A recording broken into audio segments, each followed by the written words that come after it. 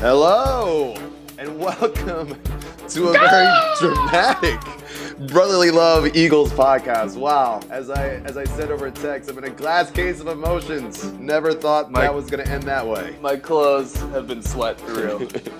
My clothes are completely soaked. Palms are at maximum sweat. That was pretty unbelievable. There was 3 games in one. We had the Eagles letting the Giants hang around, but with a comfortable 14-0 lead. And then I had texted you, wow, our secondary is playing really well with all the injuries. And then the sleeping Giants awoke and just started. You ate your words quickly. Yes, and just started decimating the secondary. Maragos is a great special teams player, but once he's in the game, you know you're in trouble. They just started annihilating us. Yeah, he was awful. But yeah, he's not. I guess we have to cut Caleb Sturgis now. Well, we found our kicker. I don't want to go that far yet, but man, 61 yards to win the game. Crush that. But of course, I was thinking, Beckham's definitely taking this to the house. Oh, we all were thinking that. Every Eagles fan in the country was thinking that. It's like, Peterson, no! You could just feel the tension of that stadium in the entire fourth quarter. It was palpable. Yeah, everyone was in a state of cardiac arrest. Especially when they go down 21-14. You know, kudos to Wentz to take them right back down the field, especially the run game. The run game was effective all day, and then that pass interference call was, I thought, a little suspect. Aikman thought it was the right call. I'm not so sure. And then I just thought of this. Can you imagine Merrill for that game-winning field goal call? Yeah, he's probably still saying good.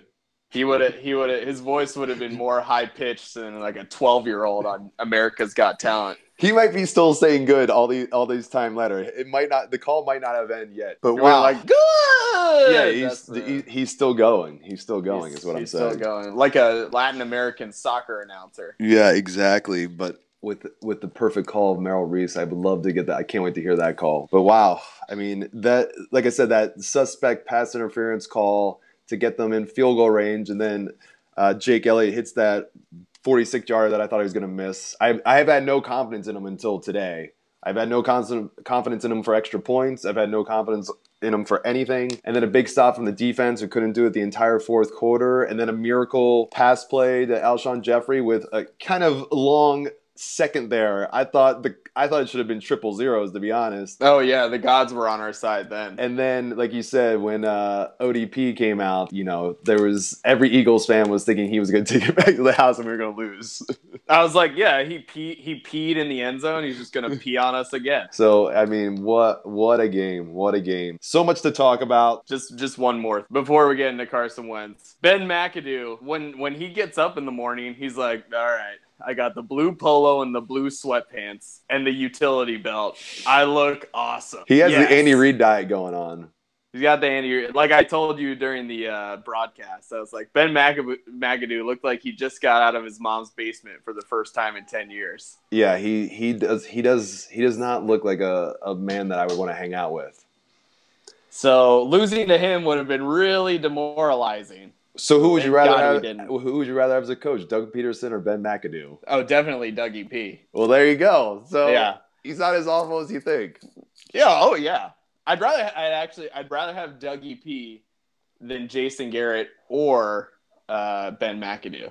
So in the NFC East, he's close to the top of my list. And what about Jay Gruden? Yeah, I don't know where I stand on Jay Gruden. Maybe I'd take Jay Gruden. Maybe. I don't know. I think Jay Gruden, Jim Schwartz combo pack would be pretty compelling. You love your Jim Schwartz. You're just blaming on the injuries, not on the coaching in the second half? Yeah, you got to give him the right groceries, Matt. Okay. All right. So the love fest of Jim Schwartz continues. Continues forever. And if you needed anything to show how valuable Fletcher Cox is, it really showed when he went out. Fletcher Cox and Jordan Hicks. Fletcher Cox. We have a high school secondary, or our safeties. The young corners I thought did decently well. Robinson and Roswell Douglas. Jalen Mills, poor bastard, was one-on-one with Beckham like the entire second half. So Robinson's not a rookie, by the way. Robinson's a veteran. Is he? Okay. Yes. Yeah, see, this is just an ignoramus. But I thought they held up well decently. I thought Rasul Douglas played a great game today, especially for a rookie coming in with that secondary. It wasn't him that was getting beat. And Jenkins, besides that one awful PI play, played really well. It's just their entire defense has been decimated with injuries, and it finally caught up to them. And let's not forget, it was 90 degrees. Oh my God. I was miserable just looking at those guys. Yeah. So, I mean, there's so much to take away from this game. Like I said, you can tell we're exhausted from just the emotion of it. Going from the typical Eagles blowing this game, we'd already resigned ourselves to lose. I think every Eagles fan thought that game was over, 21-14. Then we tie it. Then they come right back down the field, make it 24-21. It's not looking good. And then, a nice drive again by Wentz to answer. Wentz only threw for 176 yards, but he showed a lot of heart today because he didn't have his A game today, and the Giants defense was stifling him all game. So showed a lot of heart to even, especially after we go down 7 to come back twice to tie the game. And then, of course, the miracle 61-yarder. And for our listeners, Matt, he kicks off every Sunday morning with a group text to our family, and he goes, "I'm feeling pretty confident about this one." I was feeling great. We all fired back with, "You're a moron. You're an utter moron." Yeah. Nothing to worry about. You should always trust my instincts. Went according to plan. Had it locked up the entire time. We'll go back to our structure. Let's pivot to Wentz now. What's your take on Wentz's performance? It wasn't very good today. I agree. Yeah, the one play where it really that he still is having trouble with the deep ball. Alshon Jeffrey in the first half, he's got his guys beat by 2 steps and he can't get him the ball. Yeah, second quarter, we're 1st and 10 from the Giants 45. He misses Jeffrey wide open, and that's where we leave 7 on the table there. And inexplicably, Peterson decides we're gonna go for it on 4th and 8 here. Feel good about our guys. 4th and 8 from the Giants 43. Yeah, the 1st and 10 play that Wentz missed to Jeffrey was 45, and then I think we had a rush to the right with Blunt that picked up 2. But we got bogged down on 4th and 8. We decided to go for it, and that should have been a 14-point swing if the Giants offense could have hammered it in. But that was 7 points we left on the table and almost a 14-point swing easily. Yeah, and a huge play by the defense to hold them to nothing there. That was a great goal line stand. But then like you said, coming out of the half, we dodge a bullet there because I agreed with all the 4th down calls to go for it except that 4th and 8. That just made no sense. And on the stat sheet, we were 2 for 3 on 4th down. We had 2 sneaks and that bad decision to go for it on 4th and 8. Yeah, and I think Aikman was very, very, very accurate to be critical of Peterson in that situation. I totally agreed with him. You see with Wentz, it's still development, but he didn't make any terrible throw this week like he did the first 2 weeks. No terrible INT. The turnover that was Ertz was all on Ertz. It was a good play by Wentz, and then Ertz just fumbled the ball. But I forget the defender for the Giants made a really nice play on that. Well, so I guess I don't think so. I think he had a really bad miss on that play to Jeffrey, which was really decisive. Other than that, though, the call sheet, I think Peterson had been listening to WIP all week. 193 rushing yards. I don't have the breakdown of plays, but in the first half, we at one point were at 18 rush play calls to 12 pass, and we were doing it by committee. We had Blunt. We had Smallwood involved. We had the rookie, the undrafted rookie Clement from Wisconsin. Yep, they said he was going to get more touches, and he had that touchdown in the second half, so he played well. So, yeah, Wentz wasn't asked to do as much, which I think, we should kind of keep that in mind. Yet last week in Kansas City, he was kind of overburdened with the call sheet, I thought, a little bit.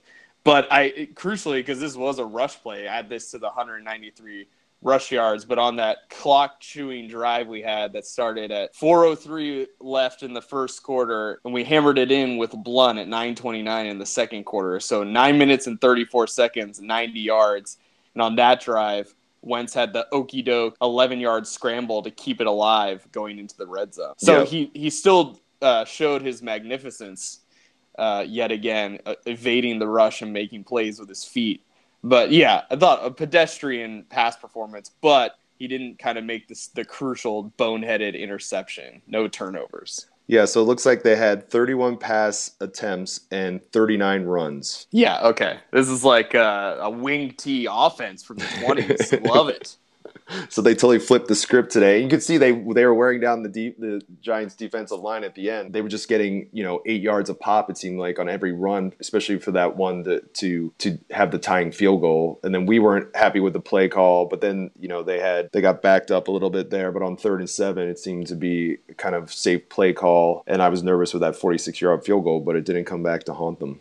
And interestingly, our stat sheet as a team, unrecognized, 193 rush yards, 161 pass yards. I think you had a little bit more. No sacks. You're right, 161. I saw 176 somewhere else, but this is saying 161. Yeah, 0 sacks, which, obviously we lost Cox in the second half. And the Giants had kind of architected a game plan around just like running quick slants the entire game. The Giants had 3 sacks, so overall they did a decent job of containing Wentz and not really giving up a big broken play. So for all the love we give them the defense, if they had lost this game, it would have been on the defense. They got 415 total yards. Most of that was in the second half too. Yeah, 366 pass yards. Yeah. So to Eli Manning, who at this point, can't really, I don't think, be put into the anywhere near the elite. He played really well today, though. Even in the first half, he had that one pick that was one-on-one coverage. It wasn't a bad throw. Well, the one interception was the Kendricks one. That was a bad throw, but that was the only one. And Eli's done that throughout his career, but he was putting the ball right on the money, especially when they started Beckham doing the Beckham thing and then Shepard with that long touchdown pass play. Yeah, it's interesting. So I'd like to go back to my 2016 team stats, but going into this game, we know the Eagles rankings last year, DVOA, offense 20th, defense 4th, special teams number 1. The Giants very similar in terms of like strengths and weaknesses. Offense number 22 overall last year, defense number 2, special teams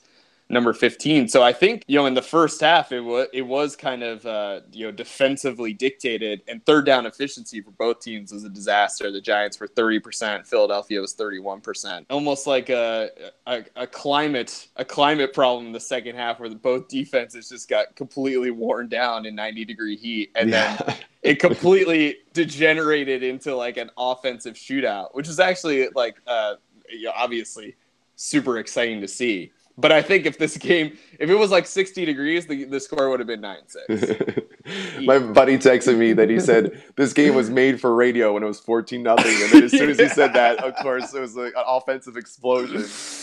Yeah, totally. Carson Wentz, did he have a great game? No, but he managed the game. It was a total manage the game. They were definitely keying on the run this week. Like you said, Doug Peterson probably listened to talk radio. I'm sure he didn't he'll care. Definitely pretend like he didn't. No, I'm sure he didn't care. I'm sure they finally saw something. Wendell Smallwood, 71 yards. LeGarrette Blount, 67 yards. And like you said, Corey Clement with 22 yards, including that touchdown. So, really spreading the ball around, especially with Sproles going out. To see those 3 guys have a day like that is pretty surprising, especially when you would think that the defensive line is, one of the strengths for the Giants. So that was... Although I guess that's sort of true against the first 2 games, the run was their weakness. So yeah, I usually I'm the Peterson hater, but overall I do give Peterson credit. The 4th and 8 was a gigantic blunder, and that nearly cost us the game. It would have had the Giants scored at the end of the first half, but I think outside of that, so that's kind of classic, Reedy and Peterson game management blundering. But outside of that, I thought Peterson architected a really solid offensive game plan. And on top of that, in the fourth quarter, when we did have to answer the Giants' scoring onslaught, he didn't move away from the run. And usually it feels like he degenerates into a pass happy attack, but we stuck at the point of attack with those like delayed runs. And to his credit, Dougie P, excellent offensive game plan. The other one, of course, that kills me. Third quarter, 10 minutes left. 3rd and 6 on the Giants 35. Wide receiver screen to Torrey Smith, no gain. Yeah, I had that written down as well. Yeah, but that turned into a missed 52-yard field goal. Yeah, but redemption. Today we spell redemption, Elliott. And then G-Men had great field position all day, it seemed. They did, yeah. it was a fair criticism by Aikman to say, why are you taking Blunt out of the game? He's running the ball well, and then they're bringing in Smallwood, who didn't start off well. I think that was a fair criticism to say, why take Blunt out when he's obviously running the ball well.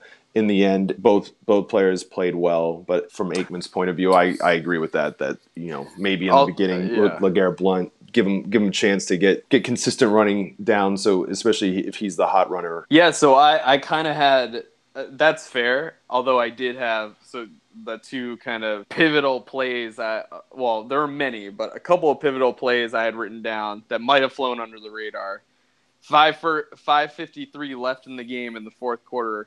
We have the ball 2nd and 8 from our own 49. It's the pass interference call to Torrey Smith. But on that play, Smallwood's in the backfield and absolutely gets crushed on a linebacker blitz pickup, but completely picks it up. And without that, Wentz never would have gotten the throw off. So Smallwood also had an excellent game. But yeah, I think you're right. We could have seen more of Blunt in the run attack. Yeah, you're right. Smallwood had a couple of really good blitz pickups. That he did that more than once today. So that, they always say if you want to get it in the game as a running back, you better be able to pick up the blitz, and they did a good job of that today. Right. So that's a good transition. So what's your Ray Didinger impact play of the game? There's so many to choose from. So yeah, that was one that was like critical. That I had written down, but I think the biggest play of the game was, Giants on the half-yard line at the end of the first half, and we had laid into our friend Vinny Curry last week for missing Alex Smith on that 3rd and 4, but on the goal line stand, he's the one who totally blew up the interior push, and I think created the goal line stop at the end of the first half, and that would have been. Right, that would have been the 14-point swing we talked about, where we missed Jeffrey, and then the Giants came back at the end of the first half. So much happened since that play, though. That was a big play, it seemed like, because it was such a huge stop, but so much happened. I have two, of course, play of the game, impact play of the game is 61-yard field goal to win the game, of course. Yeah, I'm trying to be clever, Matt. No, we both are, because we want to do Ray Didinger wouldn't do the obvious, and so in honor of Ray Didinger, we never do the obvious. I have two that I wrote down that I think really made a huge difference. The PI call on Eli Apple, totally thought that was a questionable call. Aikman, like I said earlier, said that was the right call. I kind of disagreed. I thought it was a good play, and I didn't think the ball was catchable. So that led to a field goal. And then the other play was 3rd and 2. Giants are driving, and it looks like we have 12 men on the field. And then something I've never seen before, and even Aikman had said, I've never seen that before in all my years, watching and playing football. The offensive lineman grabs our player, and so it's a delay of game on the offense, turns into a 3rd and 7. They don't get the first down, and instead of driving for a touchdown, because it didn't seem like our defense was going to stop them, they had to settle for the field goal. Yeah, and crucially, I don't think our guy's getting off the field, even with that, even if he hadn't bbeen interfered with. I totally agree. Yeah, so we go a gift from God there. Good going on the officials, even though they would blatantly miss that one Peters false start where he jumped off the line 5 seconds before everyone else. They had a couple of bad calls, either like calls that were totally phantom or calls they totally missed. But yeah, good for them for spotting that, because that was the right call. And as we saw last week with KC, it's a lot different to go down 7 late in the game than to go down 3. Yeah, I also had down when obviously I was convinced the Eagles were going to lose in spectacular fashion. Although it didn't end up being the case, and you already alluded to this. But on the Giants, 7 minutes left in the fourth quarter from their own 23, and Shepard takes one to the house. Chris Maragos looked like a middle school backup trying to make a play at free safety. Day for Maragos. I remember noting, as soon as I saw him in the game on non-special teams, I said, oh man, we're in trouble now. Because every time he's in the game, when it's not special teams, we get annihilated. It's so funny. They talk about like interviewing Schwartz. They interviewed Schwartz and they interviewed Malcolm Jenkins. Like the sideline reporters, right. Malcolm Jenkins is like, we are paper thin in the secondary. And Schwartz is just like, nah, we're good. We're good. Yeah, we're not going to change anything that we're doing. Just a stubborn bastard. The Fletcher Cox injury really seemed to change the complete dynamic of the defense. And like I said, Jordan Hicks. I feel like Jordan Hicks on the linebacking core, Fletcher Cox on the defensive front, and Malcolm Jenkins in the secondary. Those are the three guys. If one of them is out, it really hurts our defense. So it's on the goal line stand. This guy was in a few times. I forget his name. He's like number 59. And he was the one going flying squirrel leap or flying squirrel leap on the goal line stand. And we were both like, who the hell is that white guy? Yeah, that's when we realized that Hicks was no longer in the game. Yeah, like, whoa. Walker's his name. I can't remember his first name, but I think it's like Joe Walker. It might as well be John Smith. Joe Walker, you're right. Yeah. I looked it up. Yeah, second-year player from Oregon. That's the kind of analysis you're going to get here. Deep analysis. Deep. You can go to the Greg Callis, and Fran Duffy for the deep technical analysis.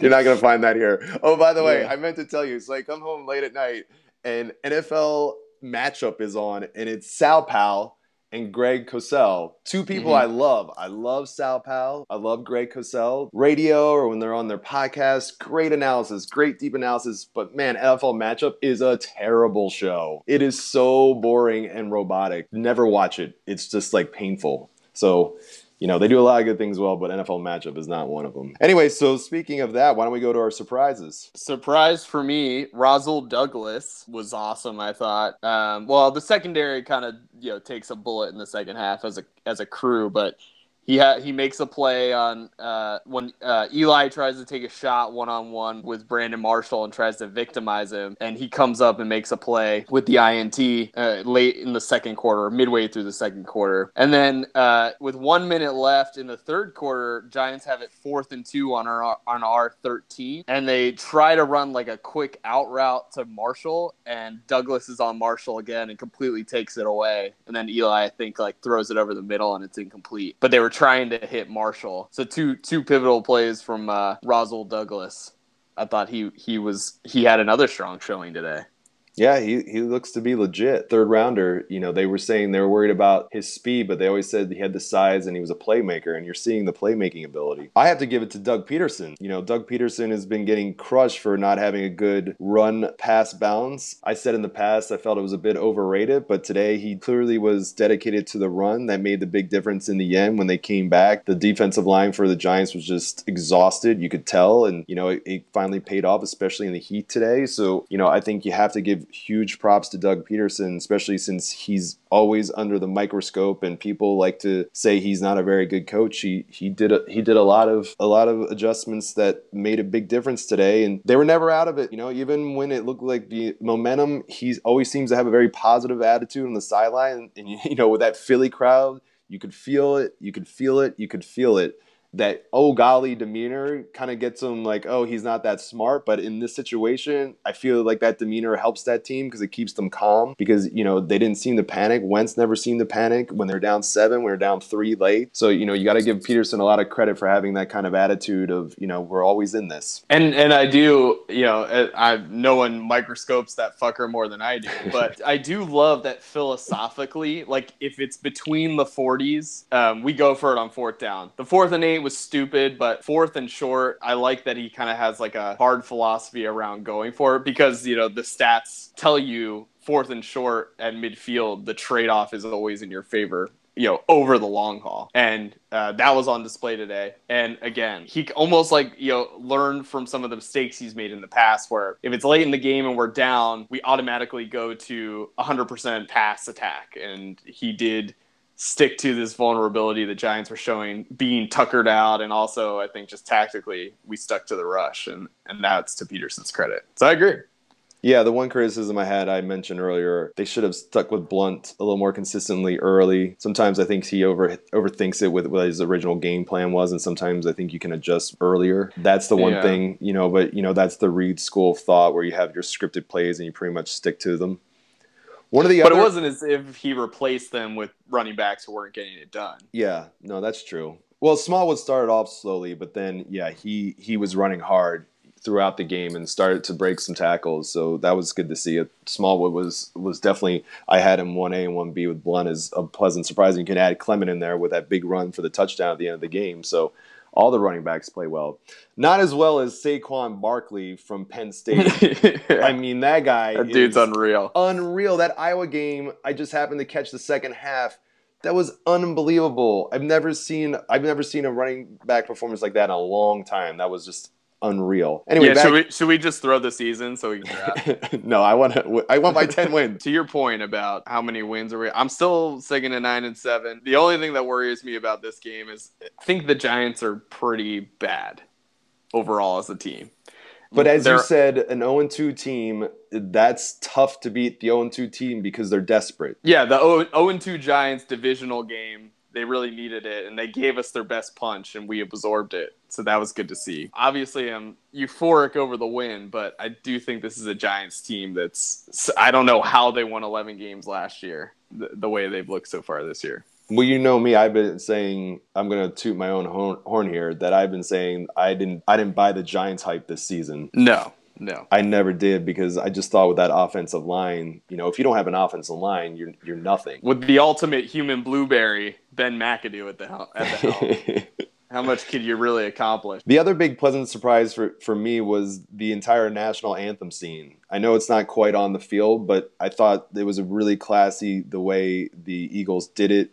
All standing arm in arm. Malcolm Jenkins has his fist up as a protest all the time, but the entire team arm in arm. You had them with, police officers arm in arm. You had Jeffrey Lurie, the owner, down there, and then they brought in the General Wilson to do the national anthem, who's done it in the past and does an awesome job, and with the big flag there. So you saw the patriotism with the protests, in this age of Trump and all the things going on with Steph Curry and with him going after NFL players. I thought the Eagles just nailed it. Yeah. Well, we love America in Philadelphia, so no surprise there.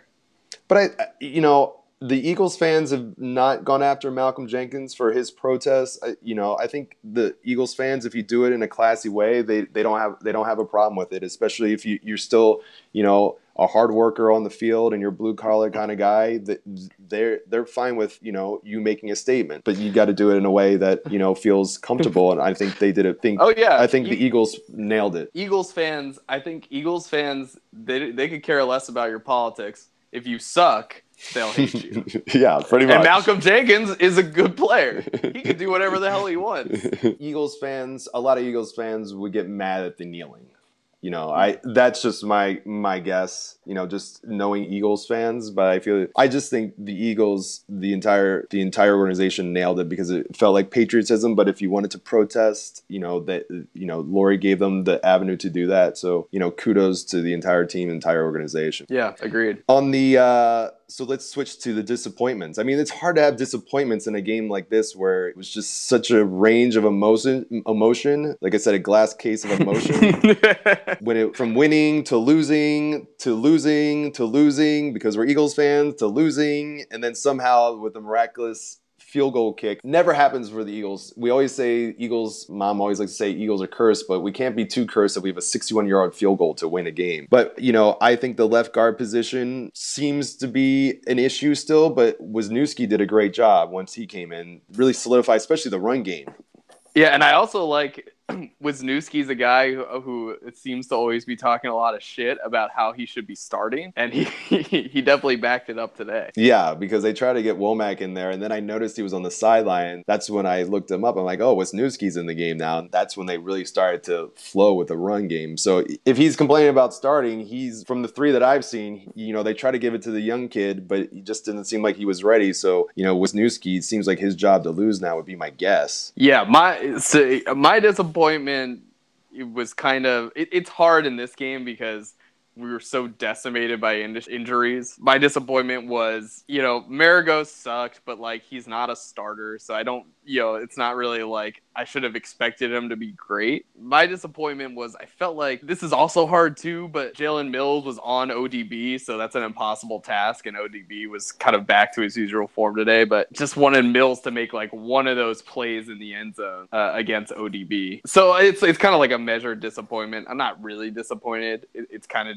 it's more just like a symptom of how decimated our starting secondary was. And even our front seven that could kind of cover up for some of that, right? Without Cox and Hicks, it was kind of harder to do those, zone exchange blitzes and all the things we like to do on defense. So not a ton of critiques on an individual level. I have several. Number one, as I said earlier, Carson in the deep throw. He's got to improve on that. As much as I heart Carson Wentz, he's got to make those throws. Yeah, you're not going to connect on all of them, but he's missing too many guys that are wide open. He's done it for 3 weeks now. One game I can forgive. 3 games, it becomes a pattern. He needs to be able to make those throws. Did he miss anyone last week? He definitely missed a couple. Yeah, he missed Torrey Smith a couple of times.